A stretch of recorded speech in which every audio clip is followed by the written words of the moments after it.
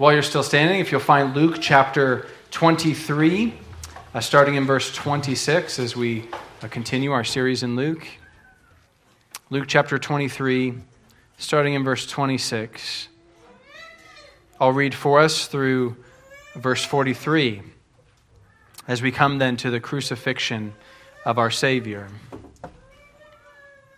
And so hear then with all reverence God's holy word. And as they led him away, they seized one Simon of Cyrene, who was coming in from the country, and laid on him the cross to carry it behind him, and behind Jesus. And there followed him a great multitude of the people, and of the women who were mourning and lamenting for him. But turning to them, Jesus said, "Daughters of Jerusalem, do not weep for me, but weep for yourselves and for your children.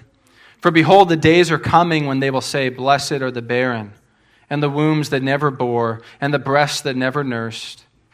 Then they will begin to say to the mountains, Fall on us, and to the hills, Cover us. For if they do these things when the wood is green, what will happen when it is dry?"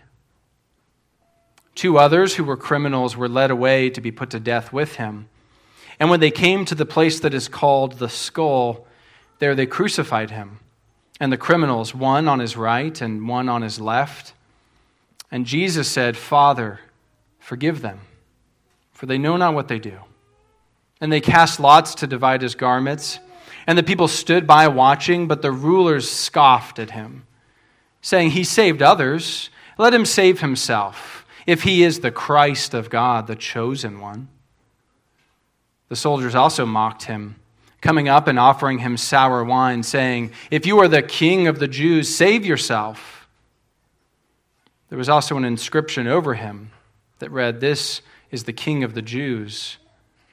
One of the criminals who were hanged railed at him, saying, "Are you not the Christ? Save yourself and us."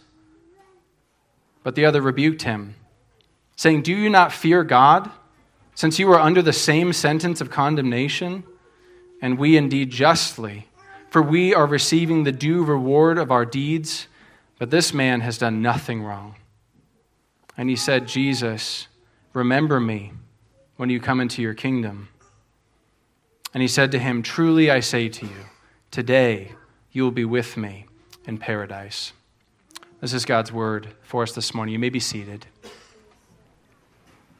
Lord, would you bless and add your understanding by the work of your Spirit to the reading and now preaching of your word. We would see Jesus, and I pray that we would by your Spirit's power. I pray this in Jesus' name. Amen. Isaac Watts, the great hymn writer, wrote, "When I survey the wondrous cross," in preparation for a communion service in 1707. "When I survey the wondrous cross" is considered one of the finest hymns ever written, and it's one of the first known hymns to be written in the first person, emphasizing personal religious experience, even on top of our wonderful emphasis on doctrine, obviously. Luke, in one sense, gives us many witnesses in this passage to the cross of Jesus Christ. Many people were there. Many people saw. Many people surveyed the cross. But not everyone would call it the wondrous cross. We see the crowds. We'll see the daughters of Jerusalem. We see the Jewish leaders. We see the Romans. We see the criminals. And each of them see what's happening, but each of them, by their words, tell you what they think of it. And so my question for you this morning is this the wondrous cross? Have you come to survey the wondrous cross on which the Prince of Glory died? As Watts will have us sing after the sermon, we will sing, "See from his head, his hands, his feet, sorrow and love flow mingled down.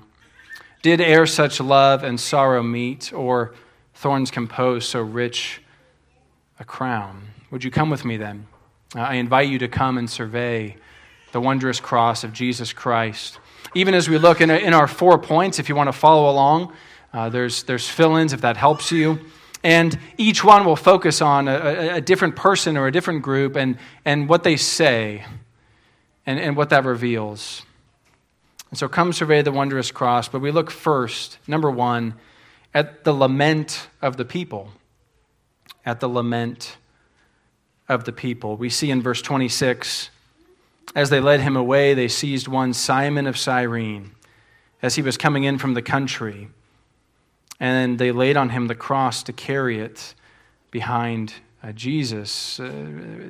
We don't make it a main point, but it's interesting that Simon is another figure that we see who sort of got mixed up in things in a way that I'm sure he didn't wake up that day thinking that he would be asked by a Roman official to carry what would have been probably just the cross beam, so the horizontal beam from a certain location all the way here to, we'll see, the place of the skull. Simon of Cyrene would have been, Libya. We believe this would have been a Jewish man here for Passover, like so many of the Jews that were gathered. He came to worship God, to have Passover. He certainly didn't come to help bear the cross of a convicted criminal. And yet, as it were, he becomes then, if we think perhaps he became a believer after this, the first to follow Jesus' words, "If anyone would come after me, let him deny himself and take up his cross and follow me." It's interesting, in the other Gospels, we see that Jesus did carry his own cross for a certain amount of time. And we know from Roman law at the time that was a requirement. The criminal was meant to carry their own cross. And yet, a detail that Luke didn't dwell on is that Jesus, before this, has been what was called scourged. It was the 40 lashes minus one that would often bring someone to the very brink of death in and of itself. And so Christ did bear his cross for a certain time, but the Roman officials pulled in Simon as in his human weakness he was unable to go on with it.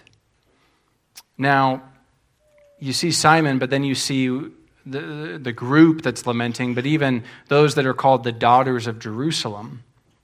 It says, "There followed him a great multitude of the people and of women who were mourning and lamenting for him." And Jesus turns to them and says, "Daughters of Jerusalem, don't weep for me, but weep for yourselves and for your children." It's interesting. We think that it's very possible that there was a group of women who would, even professionally as it were, would come when it was a time for a funeral procession or the mourning before and after. They would sort of help the people in their public mourning and lamenting, in the same way that we might have a choir or someone sing at a funeral.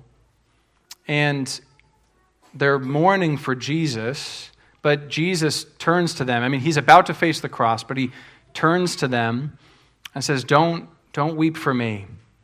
Weep for yourselves and for your children, for behold, the days are coming when they will say, Blessed are the barren and the wombs that never bore and the breasts that never nursed. Sort of shocking words of Jesus at this point, right? He's on the way to the cross. It would be fitting that they would weep for him. But even here, he has concern for them and for the people of Jerusalem. Jesus entered Jerusalem weeping for Jerusalem. That Jerusalem didn't know what they had in front of them, the Savior of God's people, the Christ, truly the King of the Jews. They didn't know it. And he wept for them. And in one sense, he weeps for them here too, and reminds them of the judgment to come, if they will not repent and see what's happening this day as glorious in God's sight, ultimately. We think back to Luke 21 and other passages where Jesus says, Alas for the women who are pregnant and those who are nursing infants in those days. There will be great distress upon the earth and wrath against this people. We've seen how this most readily is going to come in 70 AD, as even historically wrath comes upon Jerusalem. And the disciples flee Jerusalem and spread the gospel. But even that is just a small picture of the judgment to come for those who will continue to reject Jesus. And so he's saying, weep for those, not only the physical judgment coming, but for the judgment to come, for those who would continue to reject me. And so he gives, as it were, a shocking beatitude. Remember the Beatitudes, blessed are the poor in spirit. But here Jesus sort of shockingly says, Blessed are the barren and the wombs that never bore. He's purposely reversing, we just saw a few weeks ago, Psalm 127, behold, children are a heritage from the Lord. Blessed is the man who fills his quiver with them. And Jesus is showing the shocking nature of what's about to happen by giving this dark beatitude, as it were, this word of warning. Blessed are those who have no children in that time because of what is about to come. When the Almeida fires hit a few years ago, it was hard on everybody, but certainly as we checked in with people in our church, we were blessed to have a similar prayer list of those who were about to have babies or had just had babies, and coordinating the details of getting out of town or going to a family member in the midst of caring for young ones was hard. And yet that's nothing like what the Jews would experience, and then even then. And Jesus puts it this way. He says, if they do these things when the wood is green, what will happen when it is dry? Now, there's a few ways we might interpret that, but I think you instinctively know. He's saying if what you're about to see, the cross, my dying, my being mocked, if this is happening when the wood is green, what about when things get worse? I think Jesus is saying this. If you think things are bad now and worth mourning for, just wait until then. Wait to see what men will do to one another. More than that, just wait to see what happens when God's wrath is justly doled out on an unrepentant people. Like dry wood that sparks up. Jesus warns them of the judgment to come, but in so doing speaks of the judgment he is about to endure on the cross. We saw a few verses back that Isaiah 53 is on Jesus' mind and on Luke's mind, that it was the will of the Lord to crush him, that Christ's soul makes an offering for guilt, that he will make many to be accounted righteous and bear their iniquities. And so come, survey the wondrous cross, on which the Prince of Glory experienced the wrath of God, on which he took the judgment for those who would believe in him. Come survey this wondrous cross. Number two, we looked first at the lament of the people. Now we look at the prayer of the Savior. And we see words from Jesus' own lips. We've spent some time in the past looking at what's called the last sayings of Jesus on the cross. And a few of them are included here in Luke. And certainly this is one of them. We see... we first see in verse 32 that there's two criminals put to death with him. We'll say more about that in a moment. We see in verse 33 that they come to a place that is called the skull. In Aramaic, this would have been called Golgotha. And in Latin, this would have been called Calvary. Well, not would have been. Later would be called Calvary. And it's where we get the term Calvary from. It refers to this place where people were taken to be executed by crucifixion. And so we don't know if there was something in the shape of the area, there was something like a skull, or certainly the connotation of death is ringing in the air as Jesus is brought to this place. And yet for the believer, mysteriously, it's a place of beauty because of what Christ did for us. There's a sort of modern hymn that goes like this. My heart is filled with 1,000 songs proclaiming the glories of Calvary. With every breath, Lord, how I long to sing of Jesus who died for me. Lord, take me deeper into the glories of Calvary. Right? This is Christ's humiliation. This is the lowest point, and yet even here we see the glory of the God who is working all things to save his people and for his glory. And Luke gives us this one line, there they crucified him. There they crucified him. This one line, he doesn't zoom in and define what crucifixion was. He doesn't give us details. Of course, we know from history and from what we see in the Gospels that there would have been a vertical pole. There would have been a horizontal. We're not sure if it would have looked just like this or if there would have been, the horizontal would be all the way at the top to be more of a sort of a capital T shape. But this was a means of execution by the Roman authorities. The hands and the feet would be nailed, often tied as well, to the crossbeams. And death most typically came then by asphyxiation and exhaustion after hours and hours on the cross. It's helpful for us to know some of the detail to say, what did Jesus even physically experience? And yet it's interesting. One commentator puts it this way: a crucifixion was a slow and painful death, but it's noteworthy that none of the gospel writers dwell on the torment, the physical torment that Jesus endured here. The New Testament concentrates on the significance of Jesus' death, not simply on harrowing our feelings. And then that same writer says the New Testament then becomes sort of a commentary on what was happening on the cross. What was happening during the crucifixion. And of course we would say, as we saw in Isaiah, that he was bearing the sins of his people. That God is holy and just and perfect. That our sins, and we are all sinners in the sight of God, deserve death. To put it bluntly, they deserve crucifixion. And Jesus was bearing that for the sake of his people. And this one event then would have ripples throughout the rest of the life of the church, the rest of human history, so that the saints in glory sing, "Worthy is the Lamb that was slain." In the same way that someone who's rescued dramatically from the river, from the jaws of death, as it were, their life is never the same.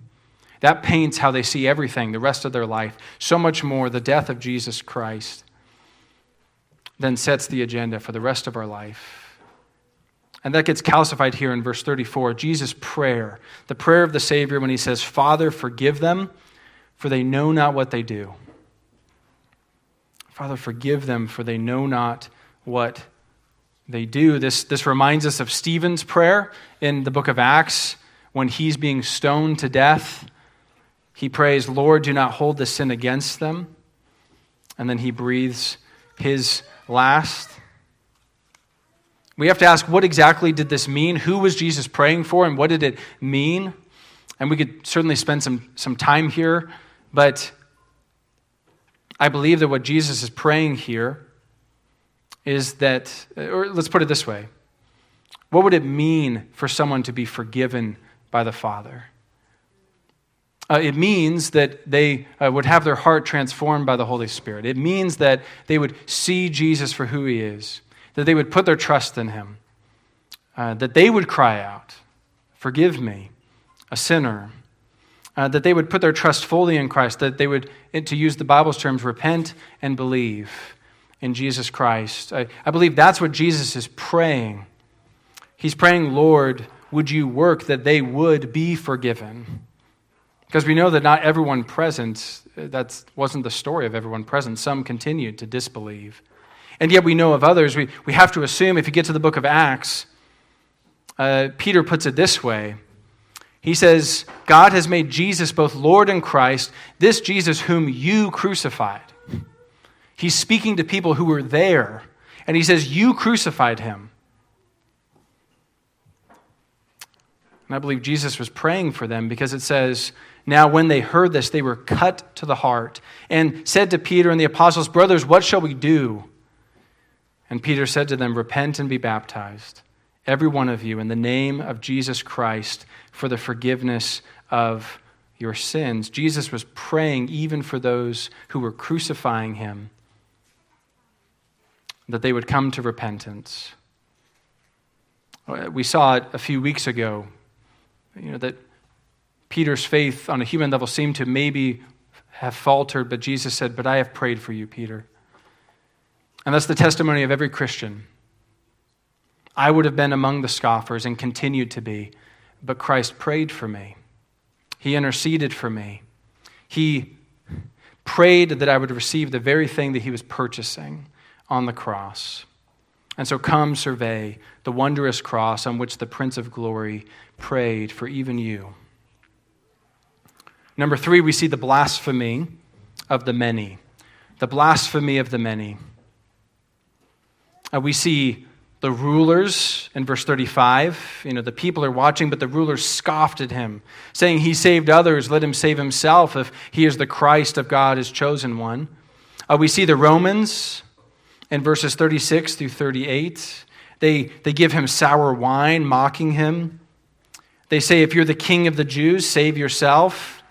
There's an inscription over him, which Pilate is not relieved of guilt of having that placed there. This is the king of the Jews. In other Gospels, he's asked to take it down by the Jewish rulers, and he says, what I have written, I have written. So much for washing his hands, right? The mockery is written, it's spoken by the Romans. And one of the criminals says, it railed at him, which is that word blaspheme. He blasphemed him, saying, are you not the Christ? Save yourself and us. So we have a threefold mockery of Christ. Scott, one of our elders a few weeks ago in the Sunday evening, brought out this quote from Mark Jones, an author. He says, flipping his threefold office as our Redeemer and showing further his humiliation, Mark Jones notes that upon the cross, his threefold office of prophet, priest, and king was blasphemed. And yet, these same blasphemers are actually, there's a threefold declaration publicly of who Christ is, as King, as Christ, as Savior. As one author puts it, all people will certainly carry out God's purpose, however they act, but it makes a difference to them whether they serve like Judas or like John. Do you understand that? God's purpose in glorifying himself and saving his people, working all things for his glory, will be carried out even by those who continue scoffing, who continue hating. And here he even uses their scoffing words to publicly declare who Jesus is. But it makes a difference to the person, whether they do that like Judas or like the scoffer, or do it like one who loves Christ and who willingly and delights to do his will. Another author says, in the space of 5 verses, Jesus is referred to as the Christ of God, the chosen one, the King of the Jews, and the Christ. He is the Christ of God, chosen, anointed for this very task. So they mock and say, come down, but he can't come down. This is why he came. He is the King of the Jews, and he will reign in power, and judgment will come upon those, even that reject him. He will reign again in power in the resurrection. Again, he can't come down from the cross. He could. He had the authority to call angels upon angels to come. But judgment on them was for later. For now, judgment was being placed on Christ for the sake of his people. He could not come down. He is the Savior, saving his people. The criminal doesn't mean what he says, save yourself and us. He means it mockingly, but he is saving his people. And since he's saving his people, he must remain, willingly remain, to finish the work that he came to do. And this is in fulfillment of Scripture. And if you reflected on Psalm 22, you would see all the parallels. The division of the garments, all of it. The mocking. One author puts it this way: as in the entire Passion narrative, Luke emphasized the fulfillment of Scripture. Jesus died between 2 criminals in fulfillment of Scripture. His garments were divided by lot in fulfillment of Scripture. He was mocked in fulfillment of Scripture. Rather than see these as a creation of stories by the early church in order to fulfill Old Testament text, it's more reasonable to understand the process as having occurred in the reverse. In other words, the events of the Passion caused the church to discover in their readings of Scripture prophecy upon prophecy that spoke to these events. And so come survey the wondrous cross on which Christ fulfilled all things for you. Number 4, we see the plea of the redeemed. Number 4, the plea of the redeemed.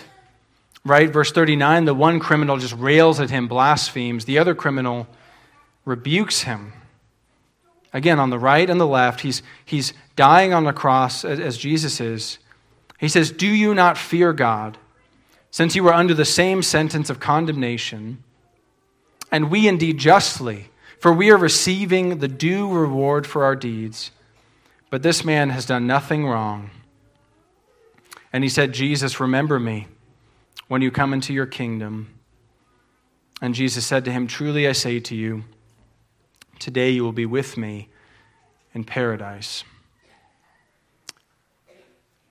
We saw a threefold mockery of Christ. We saw that was unintentionally a threefold declaration of who he is. This is one of three declarations of Christ's innocence that we see in this, beyond just this passage, before and after it. First was Pilate, multiple times, saying he's done nothing wrong. Christ has done nothing deserving death. Now here the criminal says he has done nothing wrong. And then we see in verse 47, we'll see next week, Lord willing, now when the centurion saw what had taken place, he praised God, saying, "Certainly this man was innocent." And so we have our 2 to 3 witnesses that are required to witness to the truth of an event, that Christ is innocent. And within that we have the plea of this criminal who ends his day in Christ's presence in paradise. Unlike the rulers, unlike the scoffers, some of who would later repent, his words reveal that his heart, he found repentance and salvation even here in these fateful hours. And we see here that a profession of faith, receiving Christ as Savior, is not easy, but it is simple. It's not simplistic either. It's not easy. It demands your life, your all. And you actually can't do it when you're dead in your sins. You need the Spirit to enliven you. It's not easy, but it is simple. Look at what the summary of what the criminal, what's his profession of faith. Number 1, Christ is innocent. Number 2, I am not. I deserve this death. And number 3, Christ, remember me. And remember me not in the sense of call me to mind, but in the sense of the Old Testament of remember me. Be gracious to me. Save me. Rescue me. This prayer echoes Luke 18:13. God, be merciful to me, a sinner. Friend, receiving Christ is not easy, but it is simple. It demands your life and your all, but it doesn't demand a certain IQ or a certain ability or a certain background or a certain church that you grew up in or a certain... I'll be careful. What did the thief on the cross know?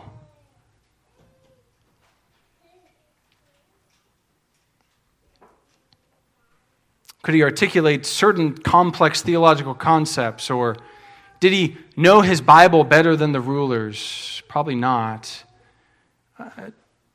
Did he know the 5 solas of the Reformation? No, but what did he know? He knew that Christ was Christ. He knew that he was the innocent one. He knew that he was not. He knew I deserve this death before a holy God. And he knew that if he prayed, remember me, it wasn't just wishful thinking. This was Christ, the King who has a kingdom, and I just want to be where he is, and he has the power to bring me there. So how about you, friend? Have you believed that Christ is the innocent one, that you are not? And have you prayed to him, Christ, remember me, rescue me, save me, have mercy on me, a sinner? I pray that you would. Come survey the wondrous cross on which the Prince of Glory truly won salvation for all who trust in him. We've seen today that we are, as we've surveyed the wondrous cross, we saw the lament of the people, the judgment that would come on those who wouldn't repent, but the judgment that fell upon Christ himself. We saw the prayer of the Savior who even prays for those who would receive him. The blasphemy of the many who accidentally, as it were, declare who he is. The plea of the redeemed. And we see then that to survey the wondrous cross is not just something we do leading up to when we come to faith. It's not just something we do only on Good Friday once a year. But we do this forever. Again, in glory, we will say, worthy is the Lamb who was slain, to receive power and wealth and wisdom and might and honor and glory and blessing. Let's return then to that first person hymn of Isaac Watts. If perhaps he was answering this question, what's the proper response? We've surveyed the wondrous cross. How do we respond? Were the whole realm of nature mind, that were a present far too small. Love so amazing, so divine, demands my soul, my life, my all.